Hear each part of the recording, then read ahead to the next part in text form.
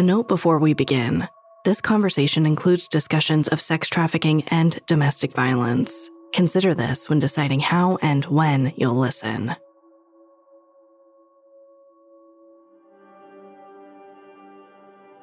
There are so many people out there that want to do good. They want to help these families. They want to solve these cases. So why not give it to them? Why not give them the stories and humanize these individuals?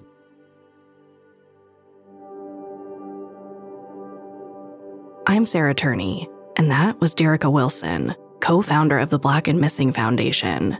She's talking about the power of podcast listeners to do good, to latch onto stories and learn the names of the people who have gone missing, and hopefully to solve these cases.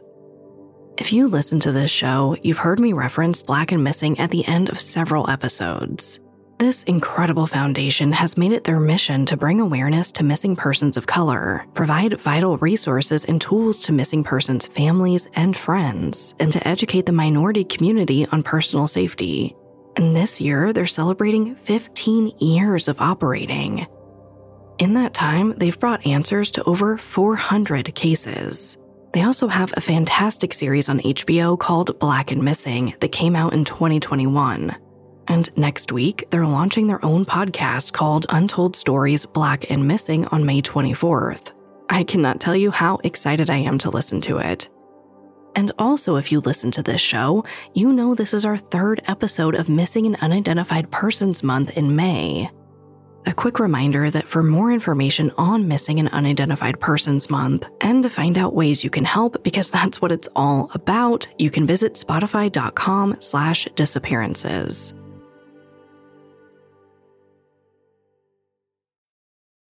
This episode is brought to you by Amazon Prime. You know Amazon Prime is not just a shipping subscription, right? It's got everything, including streaming TV and movies on Prime Video. And of course, Prime's fast, free shipping. Go from watching your favorite shows to getting your favorite things. Whatever you're into, it's on Prime. Visit Amazon.com/Prime to get more out of whatever you're into. Ryan Reynolds here from Mint Mobile. With the price of just about everything going up during inflation, we thought we'd bring our prices down.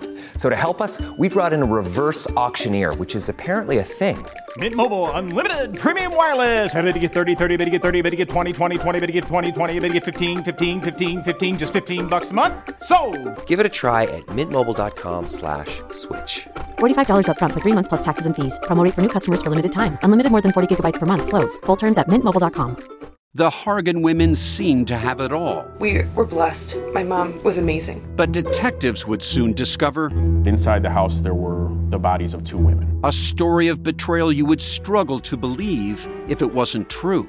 I am just praying to God, this is a sick joke. From 48 Hours, this is Blood is Thicker, the Hargan Family Killings. Listen to Blood is Thicker, the Hargan Family Killings, wherever you get your podcasts. I cannot tell you how excited I am to bring you guys this episode. But first, I'm going to backtrack, because I think it's important to know why I'm so passionate about this episode. If you know this podcast, you know that every Thursday, my goal is to better understand the many reasons people disappear, and the impact their absences can have on those left behind.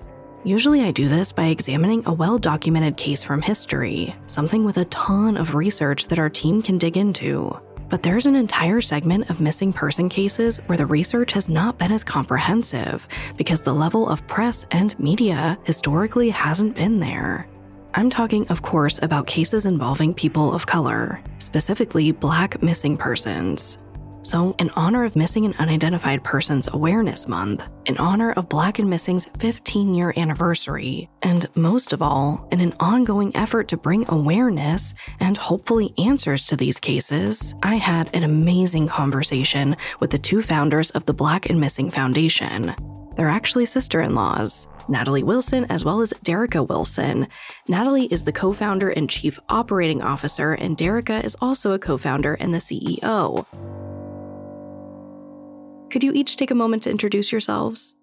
Hello, everyone. I'm Natalie Wilson, co-founder of the Black and Missing Foundation. And I have 20 years of experience in public and media relations, and I'm involved with every aspect of the organization. But my key role is to ensure that we get the media coverage for these cases and to make sure that our missing are household names too. I am Derica Wilson, co-founder of the Black and Missing Foundation. I bring over 2 decades of law enforcement experience and enjoy working with these families at the onset when their loved ones are missing and trying to navigate the process with law enforcement to make sure that they are taking these police reports and helping these families when they are reported missing. Wonderful. I'm really excited to be here. We met, it feels like a long time ago now, but I think it was just last year we finally met in person, and just meeting you guys and your presence, you're both so powerful. I'm just so excited to have you here and hopefully shed some light on the foundation. I would love to know if there was a tipping point, maybe something happened or a case that caused you guys to create the foundation. Well, the inspiration behind the organization is a young lady by the name of Tamika Houston, who disappeared from Derica's hometown of Spartanburg, South Carolina. And we read how her family, particularly her aunt, who's in media relations, really struggled to get media coverage, national media coverage. Weeks after Tamika disappeared, Lori Hacking disappeared, and she dominated the news cycle. A year later, Natalie Holloway disappeared, and I'm sure when I said her name, you all can see her face, you know her story. And we weren't sure if this is an issue affecting our community because we definitely didn't see anyone that looked like us getting that national and many times local media coverage. So Derica and I did some research, and at the time we found that 30% of the missing population were people of color. So we said, why not us? I'm in media relations. We need that awareness. We need the power of the media to tell these stories. And we also need law enforcement. And Derica has that law enforcement background. So that's why we started the organization. And if you fast forward to today, 40% of the missing population are people of color. And we have come a long way as an organization, but we still have a lot more work to do because we're still fighting for media coverage for our missing. We're still fighting to get law enforcement to add resources to the case. And families, we're meeting them at the worst point in their lives, and we are sometimes, many times, their last resort.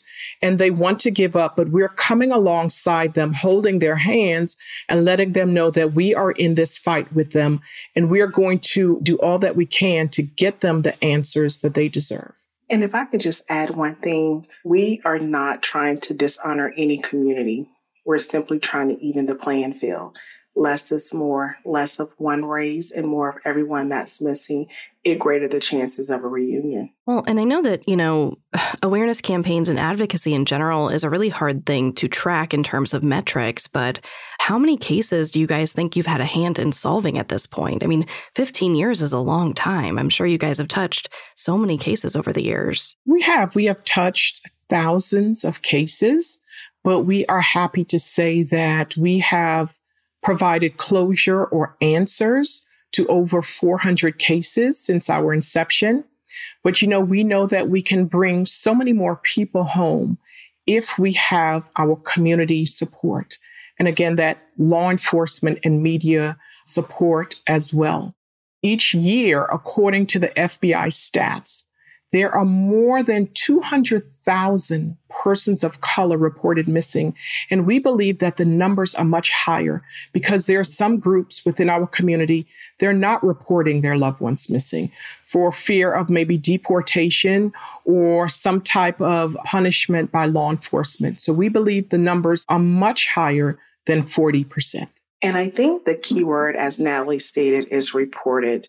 Many listeners out there may not even know the process in dealing with law enforcement and thinking that when your loved one is reported missing and you get that police case number, that's it.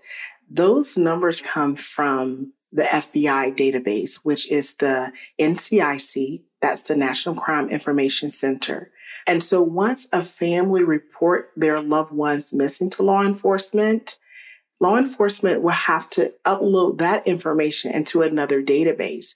So again, the numbers are much higher because we have found in our work that some of the families that we are helping and that we're serving, their case never went into the NCIC. And that is how law enforcement collects the data and put out those numbers every year from the FBI. Did you catch that? Just reporting your loved one missing to the police isn't what clocks that disappearance with the FBI. It takes the police uploading that information to the FBI consistently for them to know the real number of missing persons, including how many are missing persons of color. I talk more with Derica and Natalie about police work later on. But first, I wanted to understand why these numbers are so high to begin with. I would love to just address the elephant in the room and expand further on what areas you guys touch, why you're needed, why this foundation needs to exist in the first place, because I'm already getting aggravated about it. What we're finding is oftentimes race is a barrier to media coverage, law enforcement resources. Your zip code, where you live within the community or in certain populations, urban areas, is a barrier. Your economic status is a barrier to those vital resources needed. And if you peel back the layers, people are disappearing for a number of reasons, right? Sex trafficking is one. Our young girls and even boys are being sex trafficked at a higher rate than any other group. So we need to take a look at that. Homelessness, your economic status, our kids that are in foster care, no one is really keeping up with them.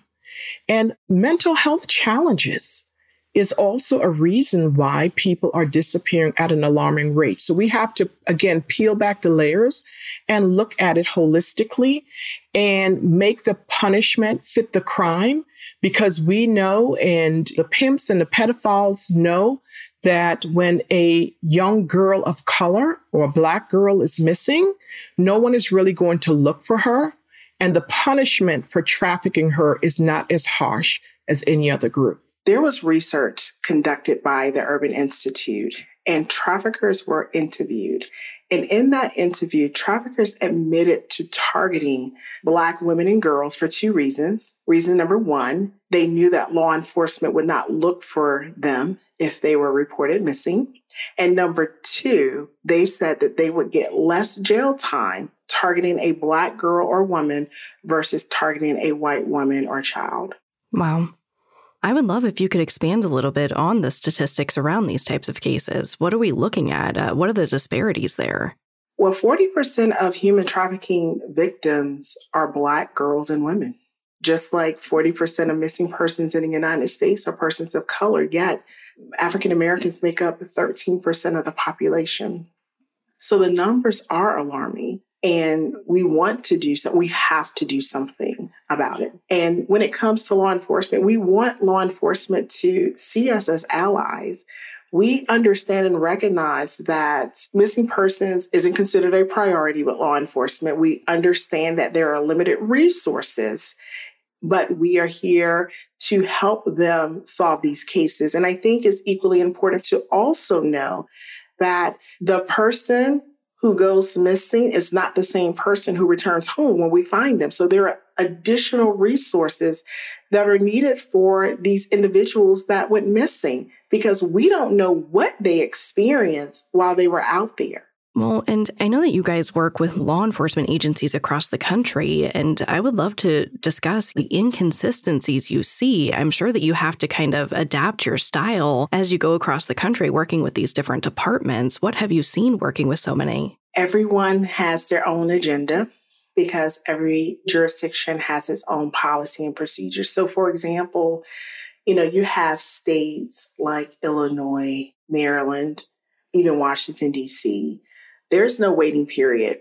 If a person is missing, regardless of age, you can report to law enforcement immediately. Unfortunately, our families still have challenges, even though that exists. Law enforcement will tell them, wait 24 to 48 hours. Your loved one may return back home. We need them to make sure they're taking those police reports immediately Some of the other challenges, I'm going back to the National Crime Information Center, NCIC. I recently spoke with a detective about a case, only to learn that a person they're looking for and the family has reached out to our organization because their loved one is missing has not been entered into NCIC. So, for example, if a person is missing from Maryland and they have a run-in or come in contact with law enforcement in California or Texas, that police officer would know that that is a missing person from Maryland.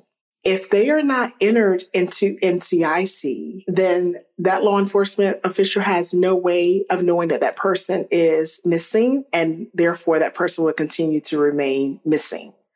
That is why it is so important. So for a detective to tell us that this person is not in NCIC, this person has had some issues, we know that this person is involved in some activity and they're kind of working with another jurisdiction, but that doesn't make sense to me. There needs to be a standardized procedure in how to handle cases because you're leaving it up to the discretion of the officer. And not every officer is passionate about missing person cases. But when you establish policies and procedures and you hold them accountable, then you can't really argue against what's in black and white. Absolutely. Well, and as a former law enforcement officer, what is your advice to people working in these departments who really want to help? My advice, first and foremost, it takes all of us. It takes law enforcement, it takes the media, and it takes the community. And we want law enforcement across the country to understand that they're not in this by themselves, that we can help them.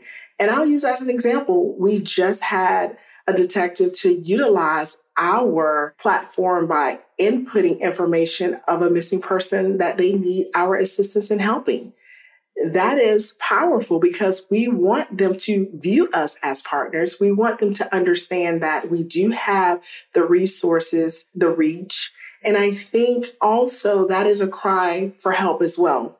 Because if you look across the country, many police departments do not have a dedicated missing person unit. You have many police departments that may have one detective assigned to missing person cases. That detective may also be assigned to homicide.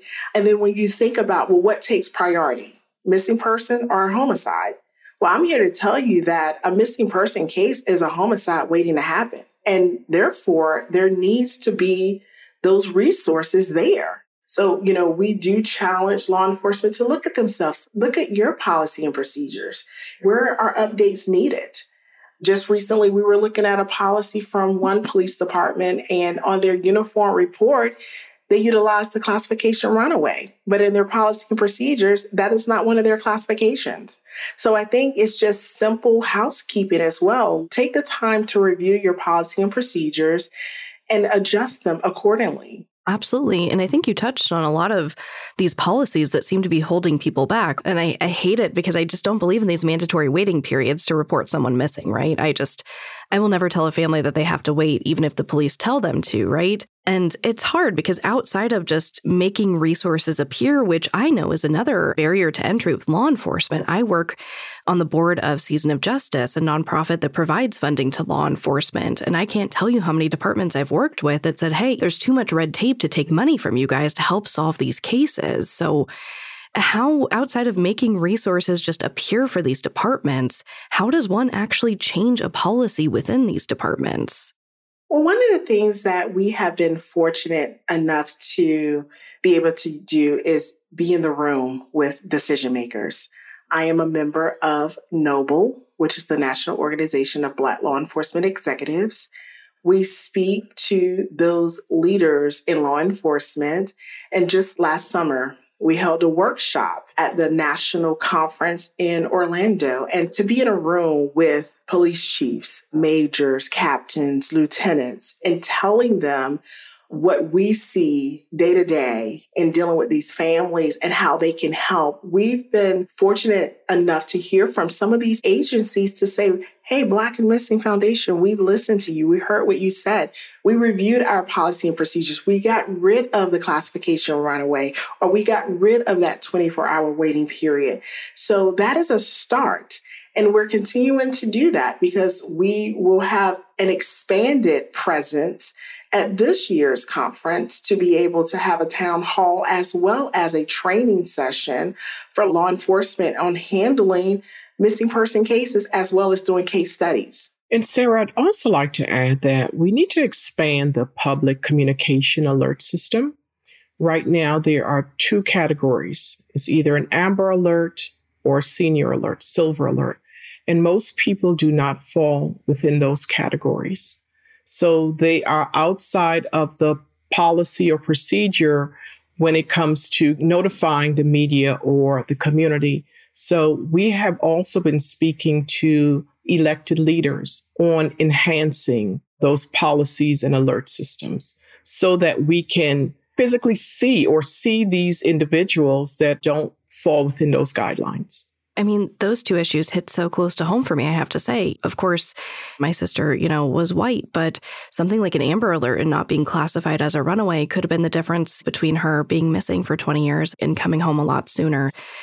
I would love if you could talk about possibly some current cases you're working on. Well, there are, tons of cases that we are working on, whether it is Keisha Jacobs, who is still missing from Richmond, Virginia. She's been missing since September of 2016, to Shariah Williams, who's missing out of Indianapolis, Jessie Lynn Folks, who's missing out of LA. So we have tons of cases that we need the community and the media and law enforcement to continue to assist us in helping to find them and bring them home. And with Keisha, as I mentioned, she went to visit a friend and she told her mom, I'll be back home. And she never showed up. Shariah Williams, 17 years old, she was last seen at school. And no one seems to know what has happened to her. Is she a victim of sex trafficking? And Jessie Lynn Folks out of LA, who told his mother, I'm going to the store. He was actually on the phone with his mom telling her, I'm going to the store. I'll call you when I get back. And she hasn't heard from him since. And that's been 19 months since he's been missing. I want to pause right here to tell you that to learn more information about each of those cases, you can visit the Black and Missing Foundation's website at bamfi.org. I'll bring that up again at the end of the episode. But you can visit their site to see photos and details for each of these cases, and most importantly, to report any information you might have.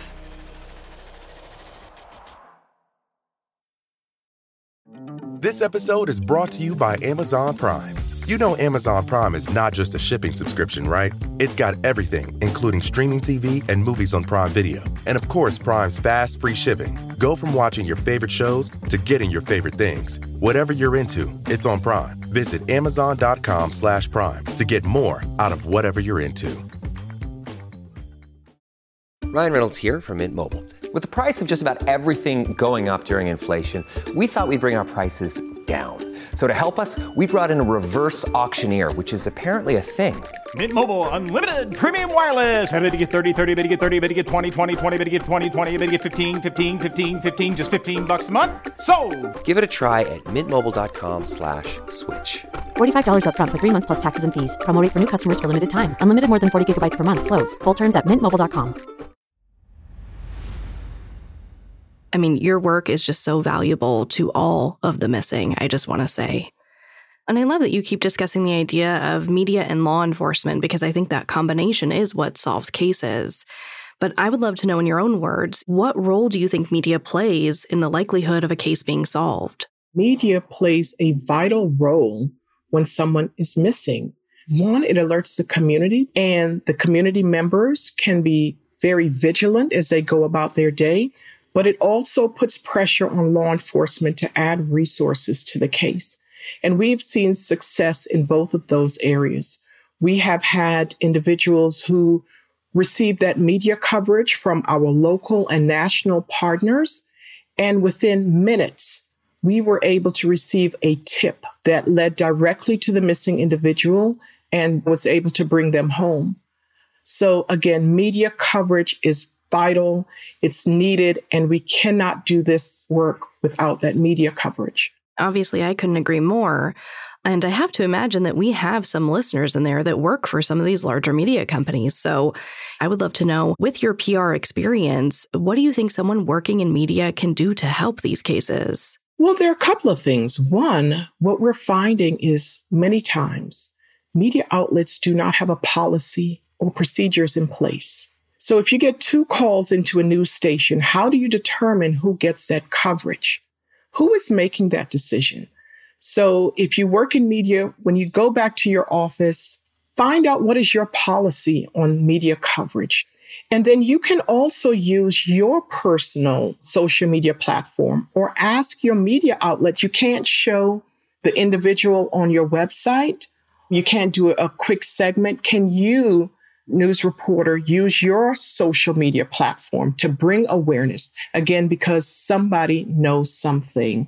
And we also need more diversity in the newsroom. So if you have students that can't decide what field they want to go into, think about journalism. Think about working at a news station so you can tell the stories that matter to you and your community and these families that we serve.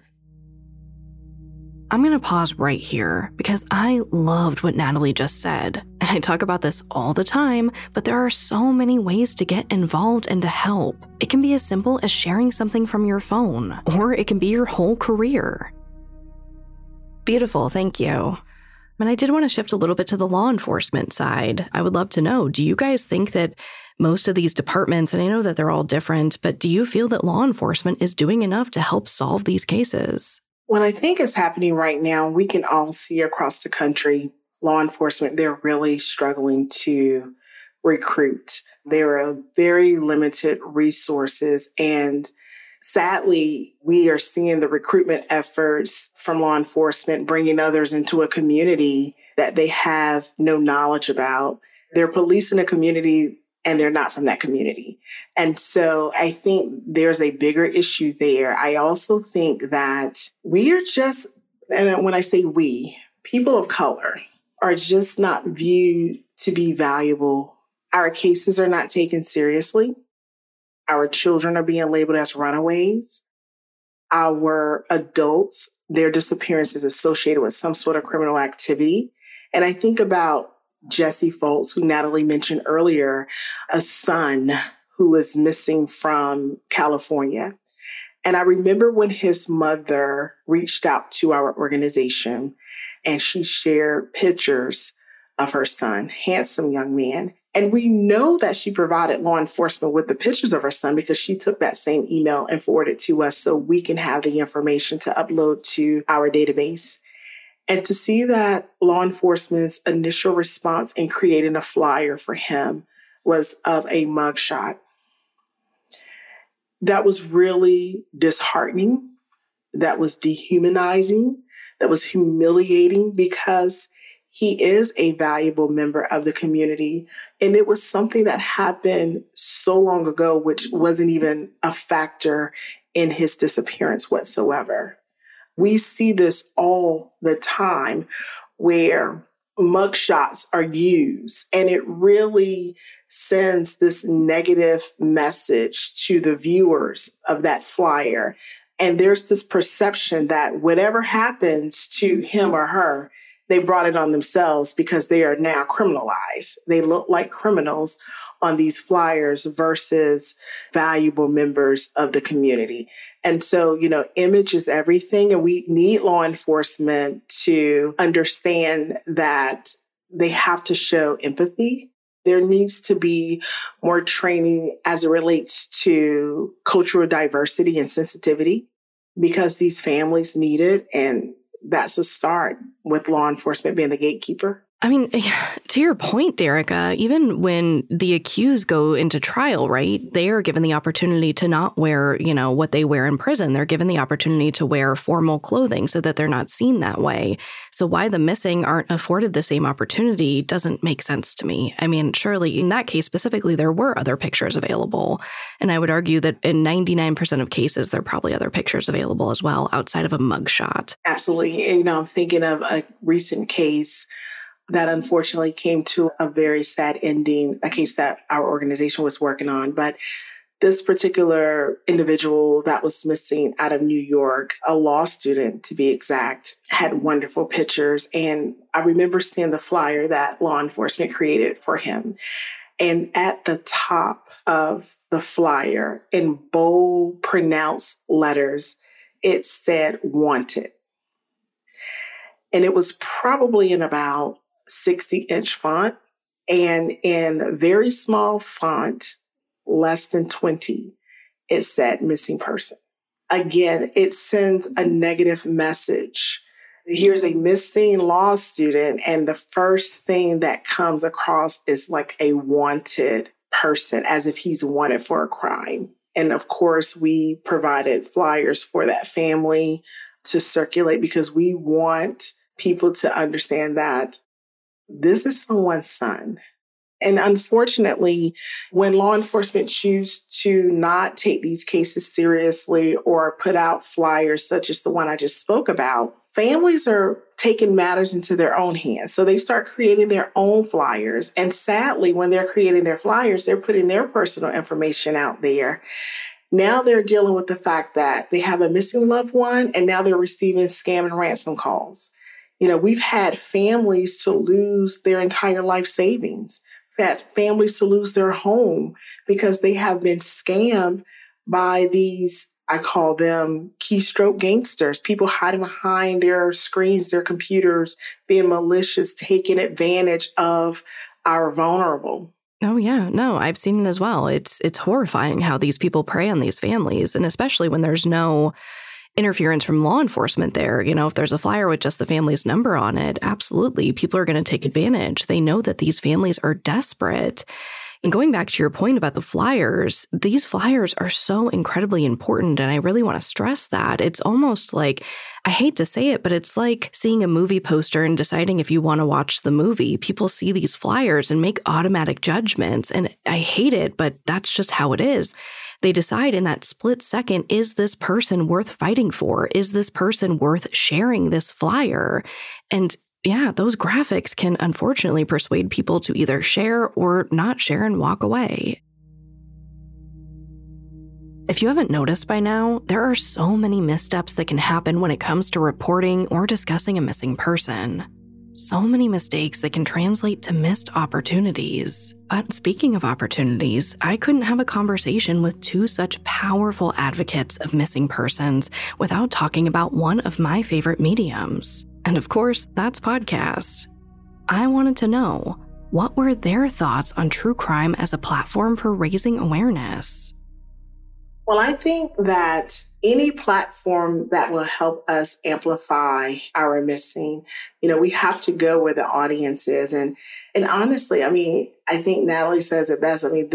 It's true crime, but it's real life. This is not for entertainment purposes. This is taking the message to a broader audience and having them to come along and utilize their passion to try to help solve some of these true crimes, help us solve these missing person cases. I realized later on in life that I've always been a true crime buff. I didn't realize it, but, growing up, I watched America's Most Wanted every single weekend and Unsolved Mysteries every single weekend. And I look at how I was, and I look at the community that supports the true crime and being able to get them involved. True crime audience are the community members. And I think that they can use their resources, their platform, their passion to help in the nightmare for the families that are dealing with the unknown. And one of the biggest frustrations that we hear from families is that they feel unseen, unheard. And to have this platform available to them so that missing persons case can be shown to a wider audience is so powerful. If you look at other cases, true crime cases, the community spun into action and they were able to solve the case. So we're hoping with true crime, really seeing more of the missing persons of color cases, we would bring more people home. And it will spur our community to, one, try to solve the case, but to know that this issue exists. I mean, when we're speaking, our community still doesn't believe that people are disappearing at an alarming rate. And it's hard to change their mindset. So if they see it on TV or on the news, or they're listening to a podcast, then they tend to believe like, oh my God, yes. And they can see themselves in some of these stories and want to bring about change. Absolutely. And I wanted to talk about and ask you how you feel about the rise of the independent content creator in true crime versus traditional media. I mean, I know when I was fighting for my sister, I had so much more luck, reaching out to people on YouTube, reaching out to podcasts, getting people to care. As a family member, it seemed like the major media didn't really care. It wasn't until I got that traction with other sources that they began to care. So circling back, I would love to know in your own words, what can people like me do? What can the individual content creator in true crime do? Because there are so many of us. I think people are now realizing that they actually have a platform. They have a voice. And I think it's coupled with passion. If there is something that they're passionate about, they're pushing it even further. I mean, if someone happens to just retweet or just repost one of our flyers, one tweet, one post, one share can solve a case. And I think there are so many people out there that want to do good.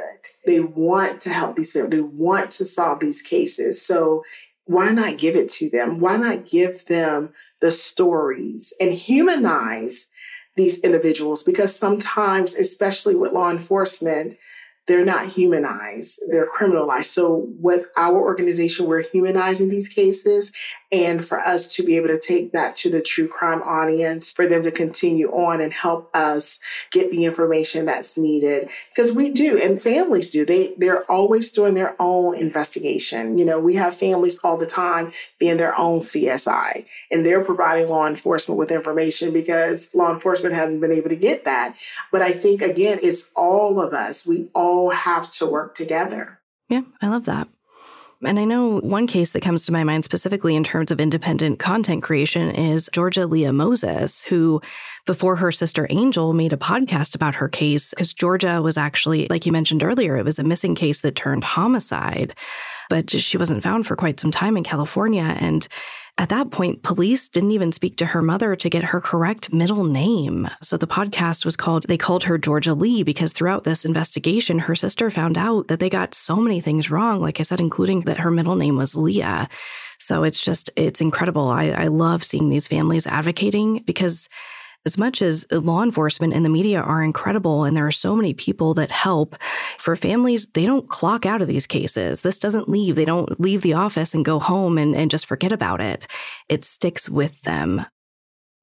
Well, this might be a good time to kind of take a step back because I did want to give the listener a clear vision of what services and resources you offer to the community. When a family comes to you, what does that process look like? The initial intake of a case, we want to make sure that there is a police report on file. That is the basics that really gets the case going with our organization. And once we're able to verify that there is a police report on file and that the jurisdiction know that we are working along with the family and we're looking to partner with them as an ally to help them close the case, we're able to take off running. And so we create flyers for the families. We circulate that on social media. We share it with our media partners because our ultimate goal when we share it online is for that flyer to go viral. We assist families with reunification. We assist families, sadly, with burial expenses when their loved ones has been found deceased. And that's just a little bit of the many things that we're able to do for the families. And sadly, we have situations where this has been a life-changing ordeal. So I think about this one mother that I was just on the phone with a couple of days ago. Her daughter is missing, and her daughter is the mother of a toddler. And so grandmother is now raising that toddler because her daughter's missing. And I don't think that people realize how someone being missing from your family, the absence of someone impacts everyone. So we provide support to those families in navigating what this process looks like and providing that financial support, because now they are dealing with something that they could never have even imagined. So, we're there with them every step of the way. And then we also have a partnership where we can provide care coach services to families who need additional services in counseling and therapy. We do have a partnership to be able to refer those families to get additional services needed while they're going through it or even after the fact.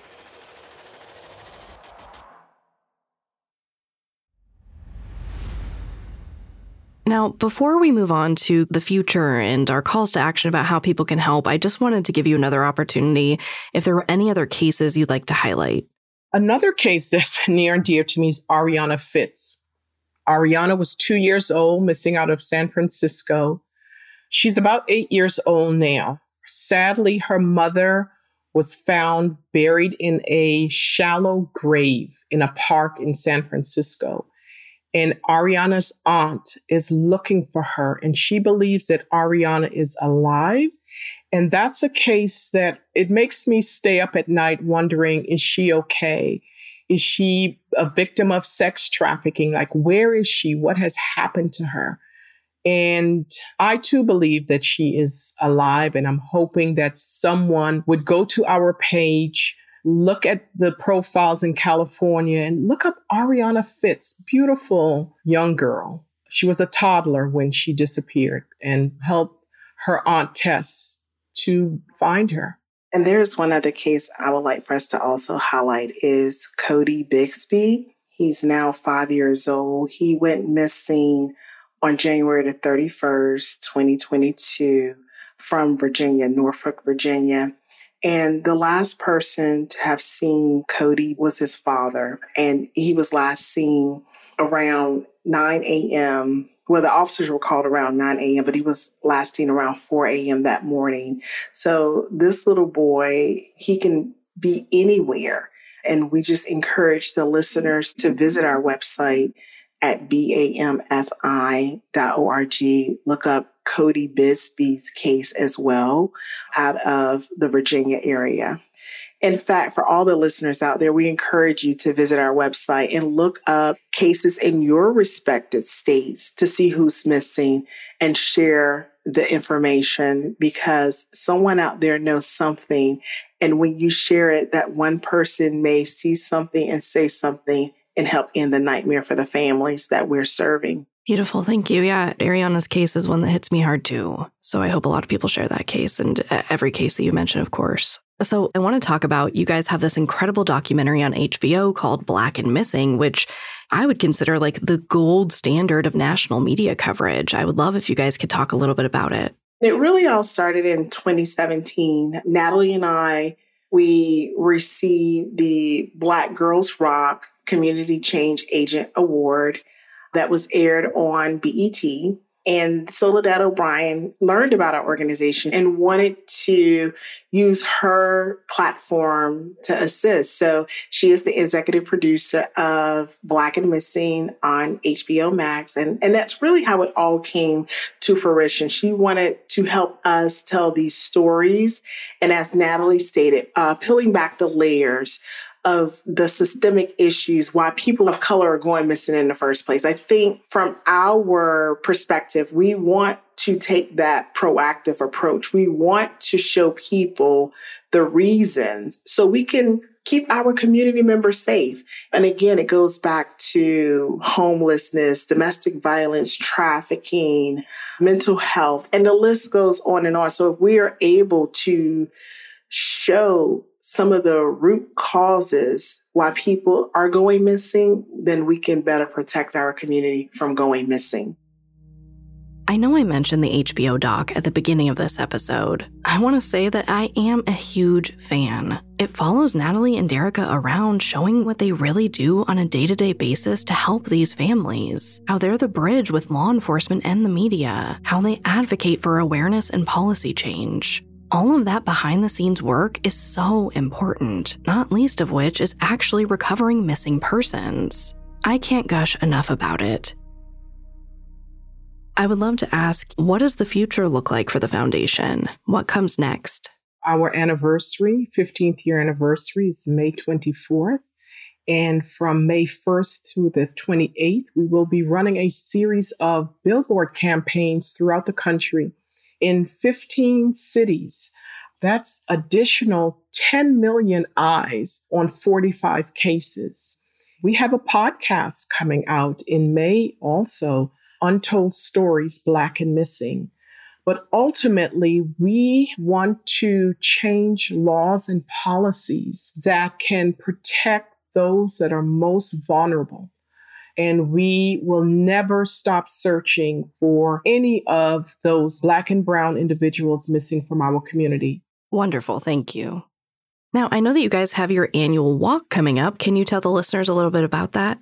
Absolutely. Our Hope Without Boundaries 5K Run Walk. It will take place on June 3rd at the National Harbor in Maryland. This is our largest fundraising event that we have yearly, and it's a day of hope for us to rally around families that are still searching for their loved ones, to have the support of individuals that we have found and reunited with their loved ones. And thank you, Sarah, for being a sponsor to our 5K for the second time. We really greatly appreciate everything that you have done and continue to do for the Black and Missing Foundation. Oh my gosh, you're so sweet. You didn't have to say that, but you are very, very welcome. And if someone wants to get involved in the organization, how can they do that? They can visit bamfi.org. And again, something as simple as taking a look at who's missing from your community and sharing that profile within your network. It could be 1, 2, 100, 1 million people.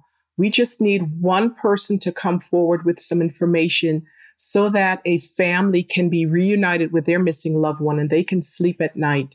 That's a low-hanging fruit thing that you can do. And don't turn a blind eye to this issue.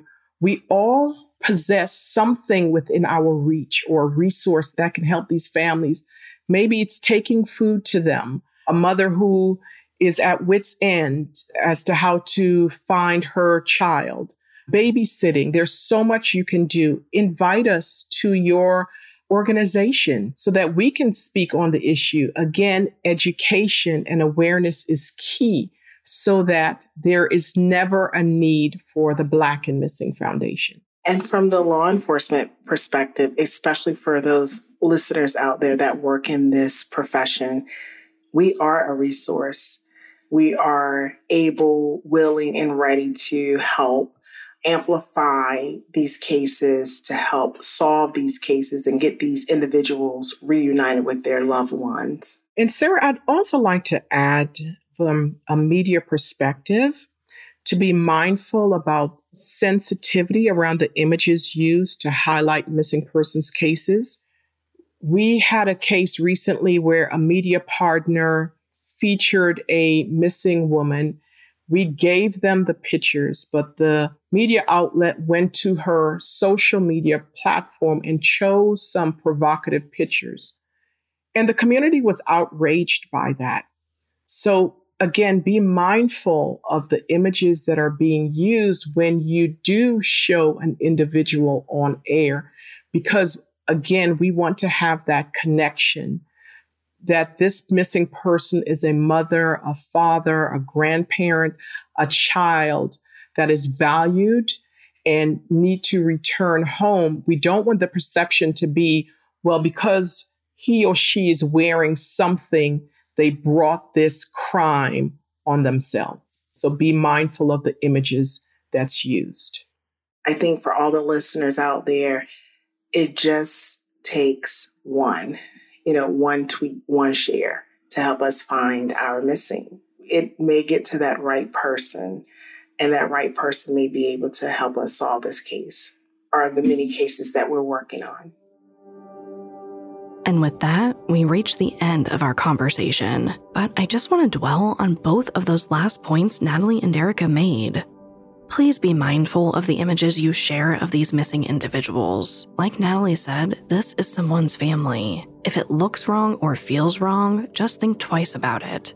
But also to Derica's point, do share these cases. To look up all the cases mentioned in this episode, Keisha Jacobs, Shariah Williams, Jessie Lynn Folks, Cody Bigsby, Ariana Fitz, and her mother Nicole, whose homicide case is still unsolved, along with so many others the organization advocates for, you can visit bamfi.org. That's BAMFI.org. They have photos and information on these cases, as well as other resources for learning more about their annual 5K, billboards, and all the other initiatives they're a part of. And for more information on Missing and Unidentified Persons Month and ways to be involved with all cases of missing persons, as well as resources if you yourself are missing a loved one, you can visit spotify.com/disappearances. Disappearances is a Spotify original from Parcast. Our head of programming is Julian Boireau. Our supervising sound designer is Russell Nash, with Nick Johnson as our head of production, and Spencer Howard as our post-production supervisor. Allie Wicker is our supervising editor, and Derek Jennings is our writing lead. This episode of Disappearances was fact-checked by Kevin Johnson, researched by Sapphire Williams and Mickey Taylor, produced by Aaron Larson, with sound design by Alex Button. I'm your host, Sarah Turney. To hear more stories hosted by me, check out my other podcast, Voices for Justice.